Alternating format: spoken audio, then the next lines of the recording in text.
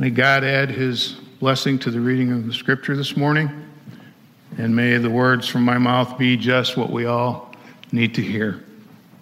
There's a Facebook post that goes like this, and I'm sure most of you who are on Facebook have probably seen it.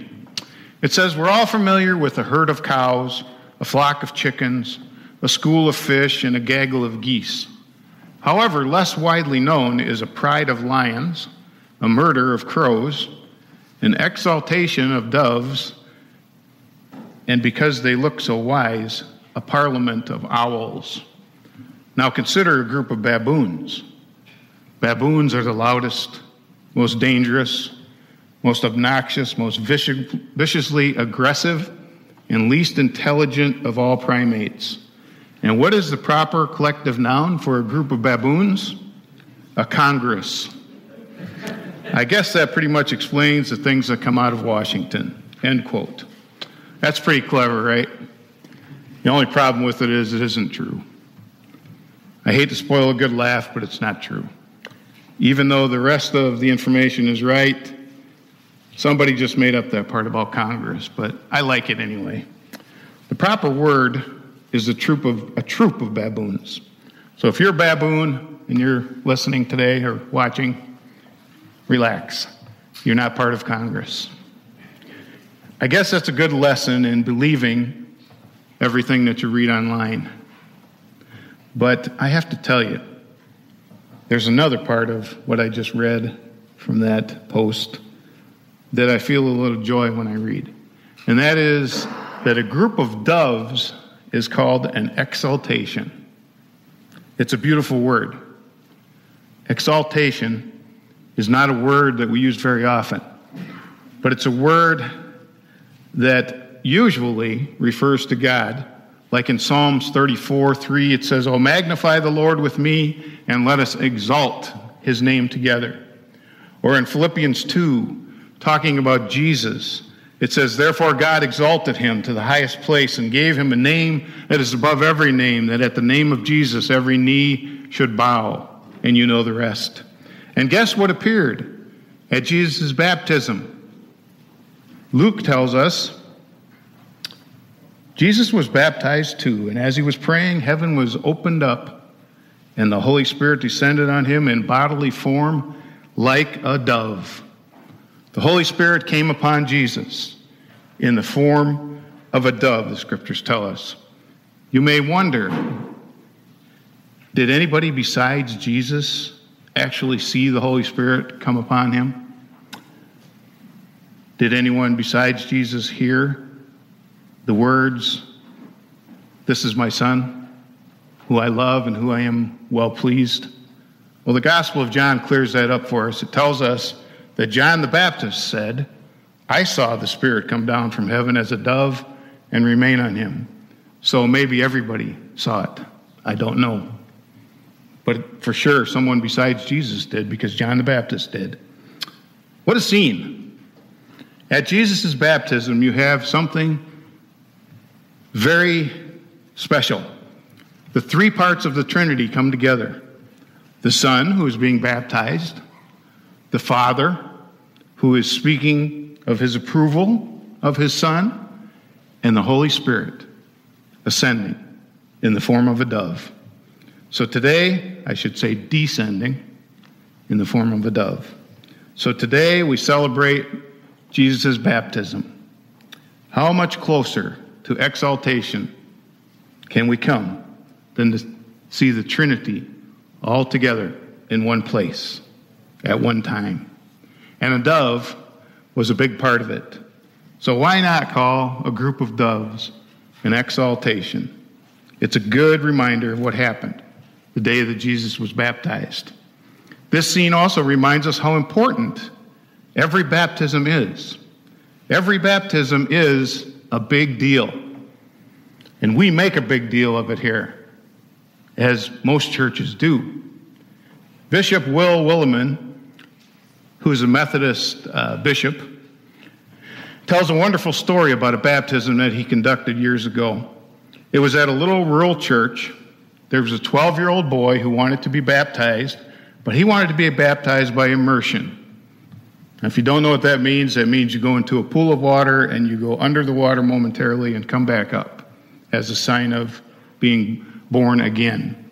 Well, the boy's pastor sent the request to Bishop Williman, and he said, sure, if that's what he wants, we'll baptize him by immersion, not a problem. You just get us a pool or a baptismal, and we'll do that. Well, Williman got to the church that Sunday morning, and sure enough, the pastor was standing on the front steps with this young man, and the pastor said, Jeremy, this is the bishop. It's an honor for you to be baptized by the bishop. He's an important man in the church.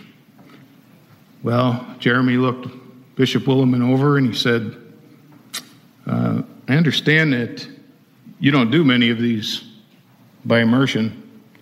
Maybe we should practice first. And so they did. And Williman says they had a wonderful service. The bishop preached on baptism. The choir sang a beautiful baptismal anthem. Then the whole congregation went to the fellowship hall and gathered around the baptismal that they had just installed. Williman first took him through the baptismal rites and ritual, and then he asked him this young man, if he had anything to say to the congregation before they proceeded to go ahead and baptize him. He said, yes, I do. I just want to tell all of you that I'm here today because of you. When my parents got divorced, I thought my whole world was over. But you stood by me. You told me stories about Jesus. And I just want to say thank you today for what you did for me. And I want you to know that I intend to make you proud. I'm going to try to live my life the way that Jesus wants.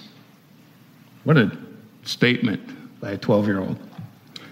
And Williman, who is normally a very funny guy, says that by this time he was in tears, having heard this young man say those words.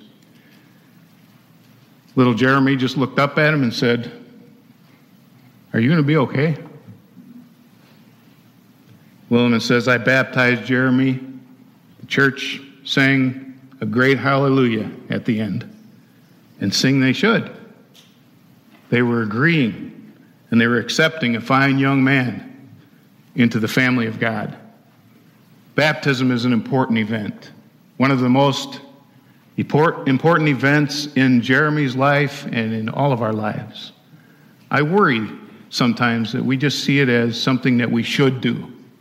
We feel like it's just the right thing to do, and it is. But sometimes I think we look at it as just another ritual that we have to go through. It isn't. Baptism matters. Why does it matter? For one thing, it says something about the person being baptized. The person being baptized belongs to God.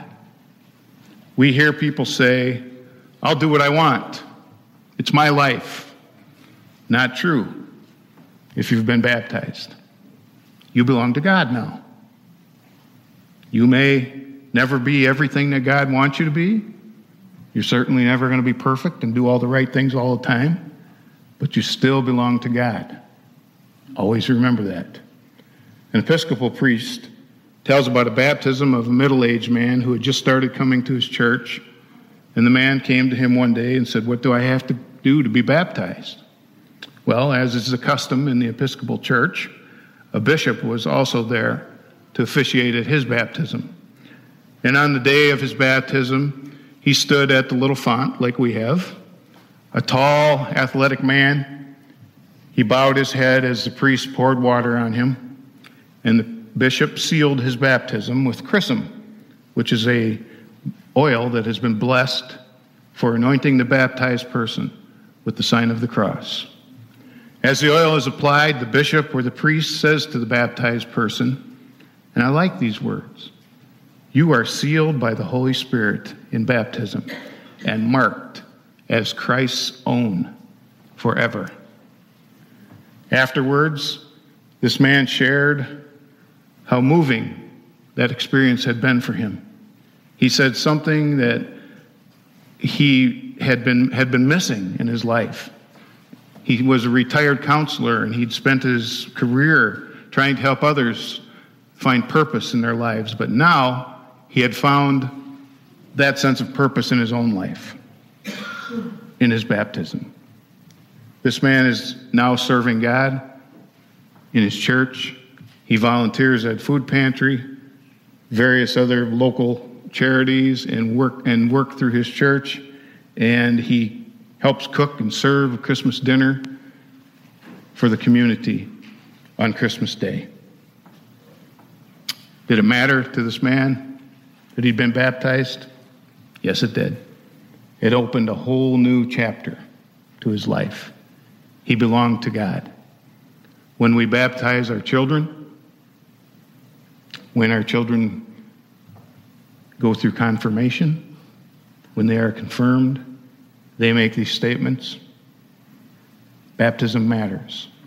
We understand that we belong to God, that we are His. A Roman Catholic priest named Father Tommy Lane tells about the difference baptism made in the life of a world leader. This one might surprise you. It was right before the Berlin Wall fell. Father Lane was beginning his studies in Ireland, and one of the professors was teaching them about how important baptism is. And the professor mentioned that President Mikhail Gorbachev who was, of course, the leader of the Soviet Union at that time, had been baptized as an infant. The professor believed that baptism makes a difference in a person's life, even the leader of a communist state. It seems that Gorbachev's grandmother had him secretly baptized by a Russian Orthodox priest when he was young. His grandmother and his mother put a picture of Jesus on the wall in every room in their house. Now, Gorbachev's father was a very staunch communist, and he put a picture of Stalin right next to every picture of Jesus. And then 3 years later, after hearing this professor talk about baptism and how it must make a difference in Gorbachev's life, Father Lane was studying in Rome when the Berlin Wall fell on November 9th, 1989. Then on December 1st, not even a month later, Father Lane went to the Vatican, where he saw President Gorbachev being driven into the Vatican to meet Pope John Paul II, where they met and they conversed for about an hour and 10 minutes together. That must have been an interesting conversation. Was Mikhail Gorbachev aware that he belonged to God? Maybe. Could that realization have affected his actions at that time, that important time in history? It's a good question. We don't know the answer, but it's something to think about, and baptism may have been involved. Even more surprising, Vladimir Putin was baptized. I read that Putin regularly attends services of the Russian Orthodox Church on all of the main Orthodox Christian holidays, and that he has been responsible for restoring many Russian churches. Not saying that Putin is a saint by any means, but let's not discount the effect, maybe, of baptism on his life. Who knows what the future may hold? That's the first reason that baptism matters. It matters because it says that the baptized person belongs to God. Baptism also matters because of what it says about the church.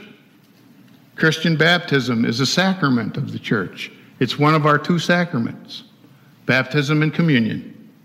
When you are baptized into a family. How many times do I hear that word around here? Family. How many times Terry said to me that she felt like the people in this church were her family? How many times since Terry's passing, Dave has said to me that he knew it but now he's really experienced it in a very real way in recent days. This church is a family. We take care of each other. We laugh together. We cry together. Many people think that they can live the Christian life without a church family. Well, you might live a moral life and you might live a good life. It might be constructive and you might be happy. But the Christian life, I believe, can only be fully enjoyed if you're part of the body of Christ, if you're part of a church family. And churches vary greatly, but church is where you are most likely, I think, to find God. It may be our church, it may be another church. It may be a big one, it may be a small church. But when we're baptized into the body of Christ, the church family, we grow closer to God and we grow closer to one another. That's why this church is very important to many people. This is the church where they were baptized, where they've gone through confirmation class, where they met their spouse, where their grandparents' memorial services were held, maybe where their spouses, other members of their families' memorial services were held. This was where they came to know something of the love and grace of God. Yes, the building is important. When people say we don't need a fancy building, no, we don't need a fancy building, but I'm here to tell you this morning, this is a sacred place. And the reason that this is a sacred place is not because it's a beautiful building. It is a beautiful building. But I think this is a sacred place because this is where the family meets. It's where we laugh together. It's where we cry together. It's where we celebrate together. It's where we grieve together. For all these reasons and many more, this building and the church building down the street that way and the one down the street that way are all sacred places, holy places. Us pastors, sometimes when we talk amongst ourselves, we chuckle about people who use the church to be hatched, matched, and dispatched. In other words, to be baptized, to be married, and then to be buried. But it's true that the church really does host the most important events in our lives. And it should be a central part of our lives. It should be important to us, as it is important to many of us. Baptism is our initiation into a special group, the church, the body of Christ. Notice that I have given examples from a wide variety of churches: Catholic, Protestant, evangelical, liturgical churches. We may baptize in different ways and do things in different ways, but we're one in one way for sure. Baptism is a requirement to be a part, to be a member of the body. Every baptized person is part of the church. Baptism is important because it says what it says about the person, also about the church. Every baptized person is an important part of the church. Even more important is what baptism says about the grace of God. God's grace is available to everyone. We are not baptized because we are perfect. None of us is perfect. We use water for a reason. We use water because it symbolizes the washing of sin. Because we're not perfect, and our sins are washed away. A lady wrote about a baptismal service that took place in her evangelical church.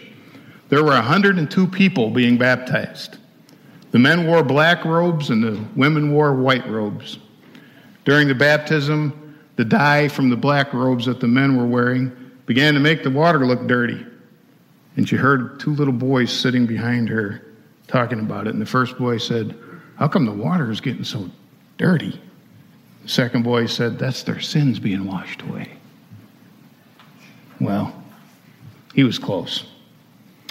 Sam Houston was the first president of the Republic of Texas. Sam was a kind of a nasty guy. He had a past that he wasn't very proud of, but later in life he made a commitment to God, and he was baptized in a river. And the preacher, while baptizing, said, "Sam, your sins are washed away." He said, "God help the fish." God accepts us as we are. He would prefer that we be like Jeremy, that 12-year-old boy who promised to try to make the people who were responsible for his baptism proud by trying to live his life the way Jesus wanted him to. God would prefer that we would be like the man who is now serving by volunteering at a food pantry, by serving dinners, and by working in his church. But God accepts us as we are, even if we can't or don't do all of those things. Baptism is important because of what it says about the person being baptized and what it says about the church. But most important is what it says about the grace of God. If you have been baptized, I would suggest that it should make a difference in your life. Let that difference begin today. Amen.